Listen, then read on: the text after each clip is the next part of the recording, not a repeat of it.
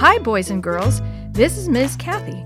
I'm so happy you've joined me today for another story just for you. Waiting for Parents by Andrew McChesney. Little Justina didn't remember ever seeing Father and Mother in real life. Father never held her hand. Mother never gave her a warm hug. Justina only saw her parents in videos. Justina lived with grandmother in Kolobasi, a small village in Moldova. When she was 2, Father and Mother moved to work in faraway Ireland. They promised to return for their daughter. 1 year passed. 2 years. Justina couldn't remember the day when her parents left. She couldn't remember seeing them in person, but she knew what they looked like, and she knew the sound of their voices. She received packages with videotapes regularly from her parents. "How are you?" Mother asked in the videos. She showed the family house awaiting Justina in Ireland's capital, Dublin. As she watched, Justina felt like her parents were close, but she longed to see them in real life. Grandmother helped record videos to send to Ireland.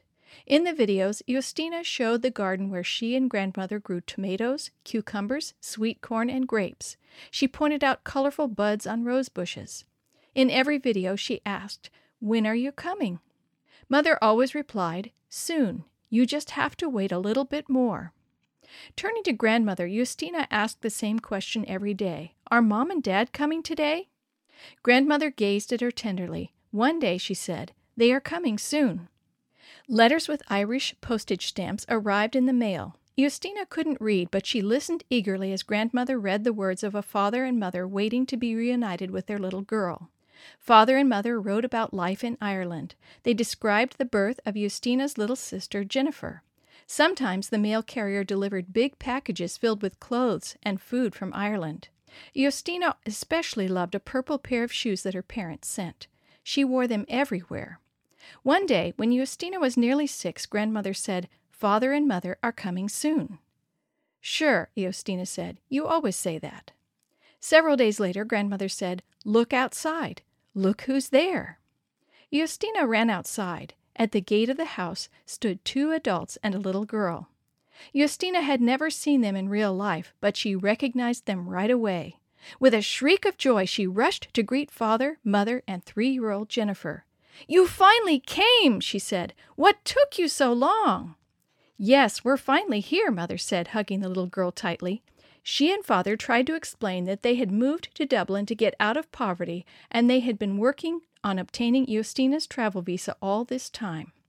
A few weeks later, Justina flew with Father, Mother, and Jennifer to her new home in Ireland. As she stepped off the plane in Dublin, she declared, "I like it here already." Why? Because she was with her family. "We were all together in one place," Justina said. Justina is now 19 and a university student in Dublin, but she will never forget the wonderful reunion with her parents. It reminds her of the day when she will meet Jesus. Just as she waited every day for her parents, she is now waiting every day for Jesus. "The day when I met my parents is like that day when we'll be in heaven and we will be embracing Jesus," she said.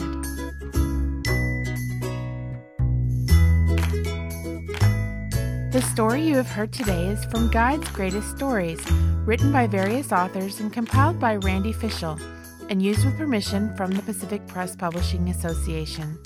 If you're interested in any other books published by the Seventh-day Adventist Church, please visit AdventistBookCenter.com or call 1-800-765-6955.